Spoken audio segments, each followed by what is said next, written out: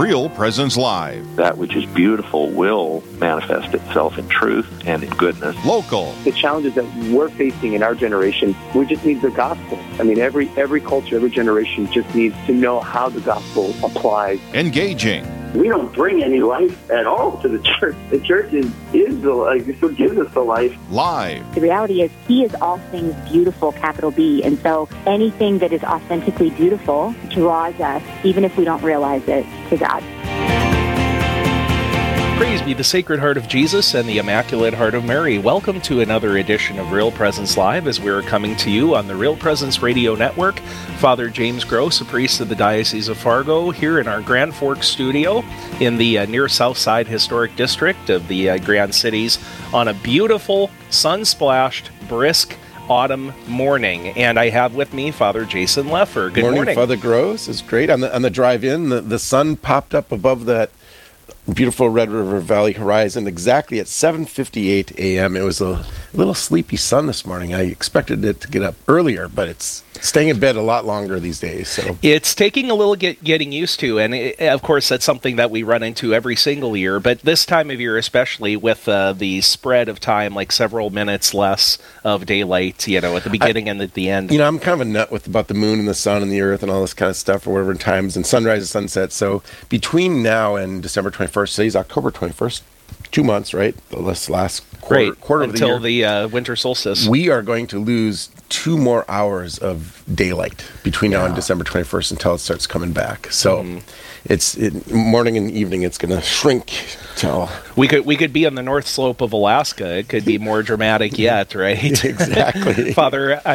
Bishop Kettler in St. Cloud had been the bishop in Fairbanks, and in an interview he said that was the hardest thing to get used to is in the dead of winter, 22 hours of darkness every day. But unless we're accused of being negative Nilly, I appreciate the seasons, and there's we are having a very glorious fall.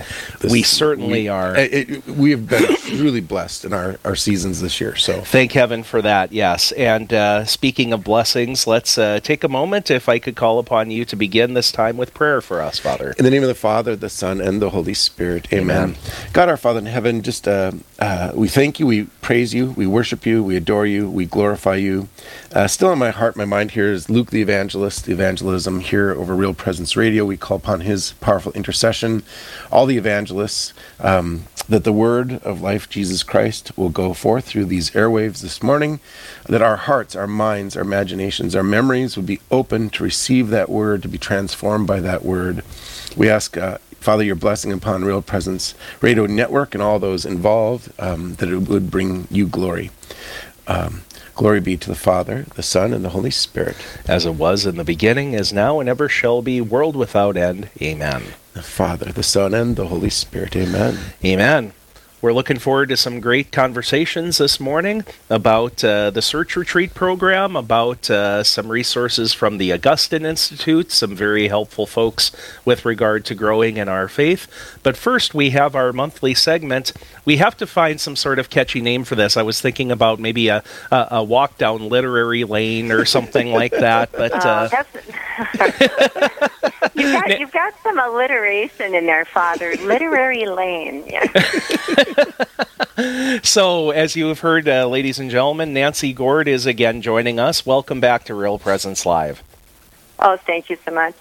Or in some of our cases, it might be languishing down literary lane, right? Well, it remains to be seen. We should mention that Nancy's usual wingman for these segments, Father Slattery, is occupied with some duties through the Catholic schools at the Diocese of Fargo. The Catholic school educators and employees are gathering as part of the Teachers Convention break for an in-service and a professional development day. So we extend our prayers to everybody who is participating in that along with Bishop Fulda. But we're grateful to have you here with us today, Nancy, and we're taking a little bit different turn here with a couple of short stories that you have proposed to us. Just to begin, if you would, by telling us, and you can decide which one we're going to go into a little more detail in first, but which stories you have selected for us today. Well, the two stories we'll be discussing are Raymond's Run by Tony Cade Bambara and The Scarlet Ibis by James Hurst. And I selected these stories because they have such rich, fully developed, memorable characters, and they address sibling relationships, peer judgments, and in each case there is a disabled brother, one with intellectual challenges, one with a heart condition that affects his physical development. Okay.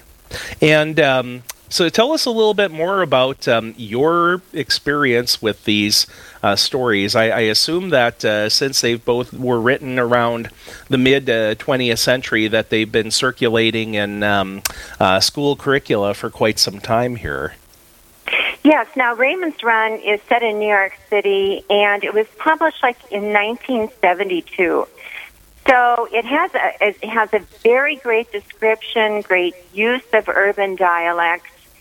And about 1970, with this character Squeaky, a feisty fifth grader, and it was a great read for eighth graders. And it's a great read for adults as well. But you've got this very strong-willed, very talented runner. She says, I am Mercury, I am Quicksilver. And she is in charge, actually, of her older brother because he has intellectual disabilities. And she has to make sure he doesn't go into traffic, that he's not taken advantage of. And if you read the story, you see how very protective she is of him to the point of going on the offense with mean girls who intend to make fun of Raymond. Yeah, there really is, in a very short space, the author does an incredible job of bringing about family dynamics, relationships between parents and children, between siblings, but she really, really focuses in on pressures and tensions amongst girls and even women and girls. Absolutely. And you can almost see this interchange happening on any street today, that a clique of young girls and these fifth graders approaching another, just ready for some kind of verbal battle. And Squeaky's on her game. She knows they're going to say something mean about her brother, and even though she gets exasperated, there he is galloping along again, and I've got to rein him in and watch out for him, and this is my chore, this is my job.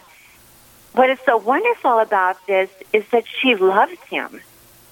And she loves him for what he is. Toward the end of the story, after she, the magnificent runner, runs this May Day race, which she does win, even though she has some stiff competition from the new girl, Gretchen, she sees Raymond running toward her. And she is so glad to see him. A runner in the family tradition. So her pride in her brother is a lot different than the pride expressed in The Scarlet Ibis. Now, what role does so it's an African American girl, right? And her. I mean, I really appreciate her sassy character. I mean, I think it's just so fun and lively. But I'm kind of curious, as being in kind of upper Midwest United States here in all the years of your teaching and so forth, how the kids that you have taught and used this story, how have they responded to this character? Do they identify with her? I mean, it's interesting because my really good priest friend is staying with me right now. He's in inner city ministry. He's been raised in the inner city, and his whole life is inner city. I visit him there quite a bit, so he and I actually did the story together, and I mean, it was interesting. He had a really kind of a strong reaction to it, which surprised me, and that got me thinking. I was wondering how do kids in the upper Midwest, how do they respond to Squeaky and how she presents herself? Well, it's interesting you asked this question because several years ago, it would have been the very, very early 2000s, we had Phi-Ed classes in the Catholic middle school divided like an all-boy and an all-girl class in the afternoon. So therefore, I had language arts classes in the 8th grade that were all boy, all girl. Now, the all-girl class had a very interesting reaction to Squeaky. That feeling that they had was universal. They understood totally what she was doing. And they were like, you go, girl. You know, you stick up for him and yourself. And they appreciated, even though their experience in terms of their life setting has been so different, they knew what that was like, to feel threatened or approached. And then when the all-boy class read it, it was interesting. They go, oh, Squeaky is mean. And I just thought that was so interesting because the girls understood that experience and the need to be ready to handle whatever comes. Okay, and I think the boys were just reacting to her words.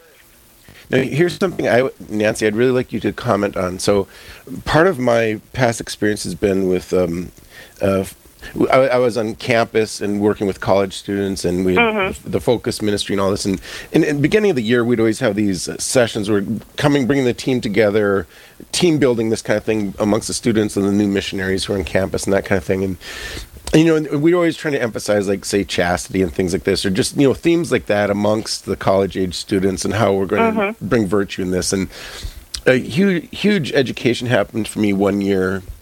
So this probably goes back about 2009, 2010, where they were on the campsite and so forth. We're trying to bring up this topic of chastity and so forth. And this whole revelation, it just, my mind was just open big time where, you know, as a guy and priest and with the other men working with them, we always thought, like, women struggle with chastity and how they dressed and so forth, that they were trying to impress men. Or that they were thinking, like, when they're getting dressed in the morning or how they're dressing to attract the attention of men or this kind of thing. And so we were coming at that angle. Well, it turns out the women educated us and said, oh, no. We don't even think about the guy. When we're looking in the mirror, when we're getting dressed, when we're getting ready, when we're thinking about our day as a woman, we're not thinking about guys. We're thinking about our fellow sister. And there's, like, this inner competition. Like, and what I realized was this kind of how, in a way, if you could say, like, maybe nowadays how women dress, more risque or something, or more exposing, it's like there's this competition amongst the women for, they're thinking about their sister and how they affect their sister, and how there's, like, this real competition amongst the women, which we men were completely oblivious to. We had no idea. This was a huge insight. And I think that works both ways, is that it isn't so much, and I'm thinking of a middle school age group. I think the boys want to impress the boys, and the girls want to impress the girls.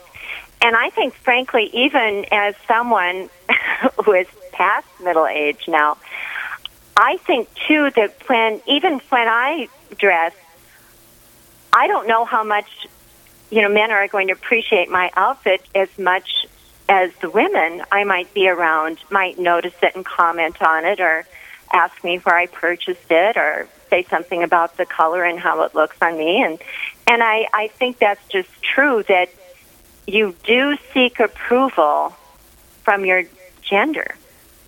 And I think what is interesting in Squeaky's run, I don't know that Squeaky is seeking your approval so much, because she's very self-confident in terms of her running ability. She's like, I'm going to win. Of course, I always win. I mean, you know, but what is so... It seems like what was coming across is the author wants, she's like setting the tone for African American women, saying, here, I'm proposing a model for how girls and women should be, and here's a new way of looking at it or thinking of it. Here's Squeaky. She's gonna be this confident woman who teaches other women how to be confident and to go forth into the world. Yes, and a bit of a, should we say a fifth grade role model in that regard. But what makes her so very sweet, and I think it's just so interesting, her real name is something like Hazel Elizabeth Deborah Parker, and they call her Squeaky, is that it's interesting with that name Squeaky, because you think of, the squeaky wheel gets the grease, you know, you notice the squeak. So I think it's a very apt nickname that Bombera chose for her. But there is such a sweetness in her, because even at the end of the story, when she wins, Gretchen comes in second, And Raymond runs to her in his kind of awkward, special way. And she goes, she's so happy to see him, and she thinks, I could coach Raymond. Maybe Gretchen could help me. She's got some skills. She's got some gifts. We could do this together. And what is so wonderful in this story, as opposed to the Scarlet Ibis, is Squeaky is doing it for Raymond. It's not that she's like, I'm going to be this great coach. Exactly. Well, we are visiting with Nancy Gord and looking at a couple of short stories today in our monthly segment, and we'll have more after the break with Father Jason Leffer, Father James Gross, priest of the Diocese of Fargo, hosting today on Real Presence Live. We'll be right back after this. Stay with us. There's more Real Presence Live to come on the Real Presence Radio Network.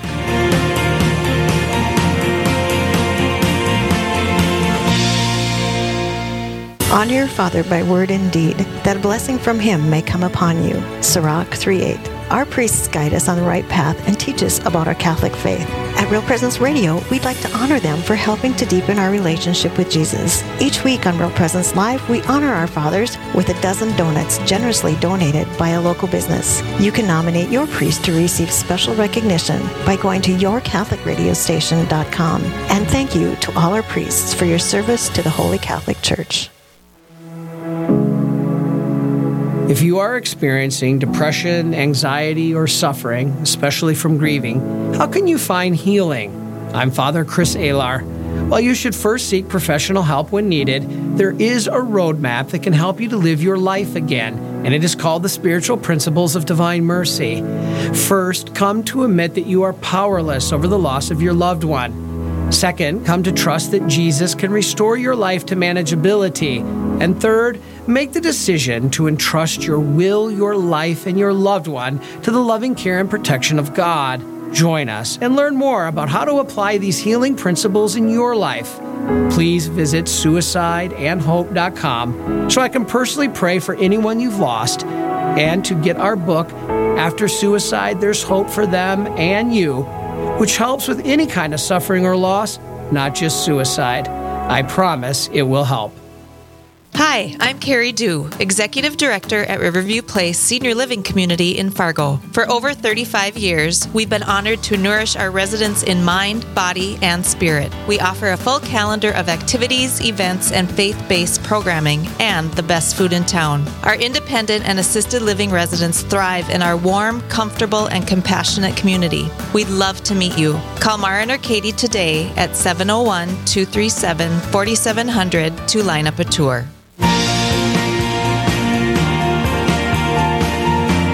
You're listening to Real Presence Live. Now, back to more inspirational and uplifting stories and a look at the extraordinary things happening in our local area. Heard right here on the RPR Network. Welcome back to Real Presence Live. Father Jason Leffer and Father James Gross joining you today from the northern Red River Valley, and we are in our monthly literary lane stroll here.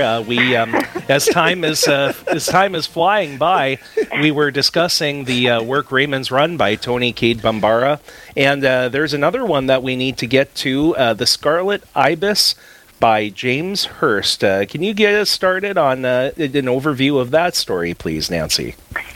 Yes. Now, this again speaks of sibling relationships, and it's actually told in flashback. Now, the story came out in 1960, so if we just work with that and we look at the setting, which is in North Carolina, the years leading up to and including the years of World War I. And at the end of the story, I believe it's 1918. So the narrator of the story would be about, 55, 56, if you figure in his age during the story, as he reflects back on his brother Doodle, actual name William Armstrong. And he's given the nickname Doodle because of his unusual way of crawling. He would crawl backwards like a doodle bug. But he had been born when the narrator, who is only identified as brother, and I think that is key. Mm-hmm. We never hear like a parent call him by name, like, Jeffrey, pass the butter, or anything like that in the story. He is brother. and that was his role. And he looks back at his time with Doodle, because Doodle lived only to be about 7 or 8 years old. But he was born, and they did not think he was going to survive. And they kept him, on the bed, on like a rubber sheet, away from the family, and they weren't sure that he was intellectually sound or not, that there may be a problem there too, because physically he was very, very weak. But Brother, if you recall this in the story, Brother goes in one day, and he plans to eliminate Doodle. Right. He was planning his death. And so he walks in, and Doodle grins at him. And he goes running to his parents, and you know what? He's all there. He's all there. And from that point on, Brother engages Doodle in life, which I think is very important, because we can judge Brother very harshly at the end of the story. But he treats him like a brother. He puts them in the car. They race around corners. He takes them out in his favorite beautiful swamp, and they day after day, every they summer. have a future. Yes, and so he makes Doodle an actant in life. One of the most powerful things I think that the author succeeds at is he makes this experience so very real. Like, how many of us as broken human beings, like, we're both good and we're both bad. And this battle that goes on between us, and that battle comes out so clearly in the story, and it's so powerful. Well, and there are 2 times in the story where Brother, the narrator, goes, I was cruel. Right. I mean, he admits that cruelty rose up in me. He owns it. Yeah, he has a powerful line, his insight about pride, where it gives life and gives death. I mean, oh my gosh, that just cuts the heart, No, and a lot of, there are so many lines in literature that you just remember. But when Brother takes Doodle, they had made a coffin for him when he was very, very little, because they did not expect him to live. And it's up, I believe, in the loft in the barn. And Brother, and this is his cruelty, says, you go touch that. That was your coffin. And, Doodle is like, I won't. And Brother goes, well, then I'm going to leave you up here. And he says, Brother, don't leave me. Don't leave me. And that, at the end of the story, those are his last words. Some of the just powerful Christian themes have come out in this story. I mean, it's obviously a Cain and Abel story. But there's also there's this constant reflection going on, at least in my mind, is who's the Christ figure here? And it's interesting. And the question is there redemption at the end of this story? Has the narrator ended up at a better place than when he started? I mean, he has these powerful insights, and you're like, well, is the big brother, is he a Christ figure for his little brother, or is he a Cain figure for his brother Abel? And the story is so powerful because it keeps going back and forth between these two possibilities of Cain and Abel, or Jesus redeeming Adam. And what you always look at too in literature, and I always used to mention this, is that people understand suffering, and our suffering unites us with Christ. And if you look at during the course of the story, in the flashback, it is Doodle who suffers physically. I mean, toward the end of the story, he's failing.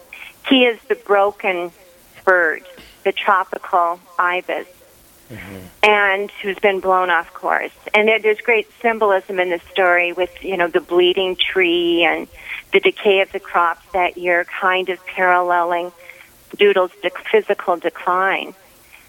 But his suffering is there because of his heart condition at birth. But Brother does bring him joy. He wants to be with Brother. Brother has given him, I don't know, is it fair to say a life worth living? Well, here's the irony, and this is the Chestertonian. We were doing Chesterton. Here's the Chestertonian flip. Chesterton always flips everything upside down. Right. And so, I mean, the true hero of this story is Doodle. I mean, Doodle is the Christ figure Doodle Yes. is the suffering servant. I mean, I agree. think about it. I mean, Doodle is the one who draws real life out of Brother. Doodle is the one who exposes evil in Brother's heart and goodness in Brother's heart. Doodle is the one that gives him the choice. I mean, just Brother, he admits that he cannot handle the weakness of his brother. He wants to kill his brother because he's weak. He's embarrassed by it. He won't take him to the other boys because he's embarrassed by it. Well, but it's the weakness that exposes this strength or this evil, this wickedness, this nastiness in Brother's heart. And the sacrifice of Doodle out of love for his older brother is what gives Brother a chance to become, a real living human being. And this is what differentiates Raymond's Run from the Scarlet Ibis is the fact that Brother is ashamed of Doodle, his weakness, and what helps to bring about Doodle's end is Brother's insistence that he does all these strong physical things, swims and rows the boat and, climbs the rope. And Doodle, who is getting increasingly more frail, can't do it.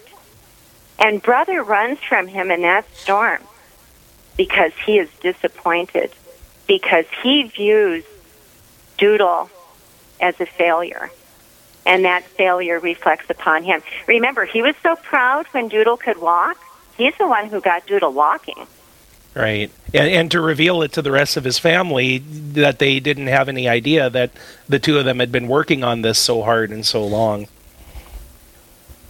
And Brother was not proud necessarily of Doodle, but of what he had done. And the narrator recognizes this. Exactly. Mm-hmm. And again, here's our powerful, powerful Christian theme coming out of this story. And it's the same thing humanity has struggled with ever since original sin, which is we are attracted to worldly things. We're attracted to power and athletic ability and fame and fortune, and yet God sends his Son, who becomes broken in our midst to call us to love. I mean, Doodle is an invitation to love. He is the reason that we just don't become tyrants and oppressive.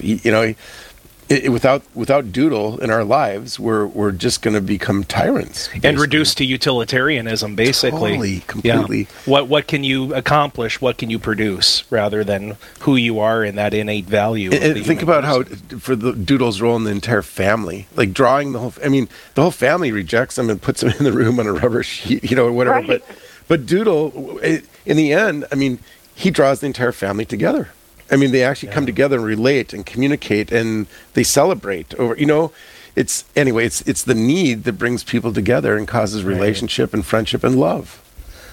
Well, and it speaks so much too of the importance of a family-centered life, and also the appreciation for all human life and the gifts that they can bring us.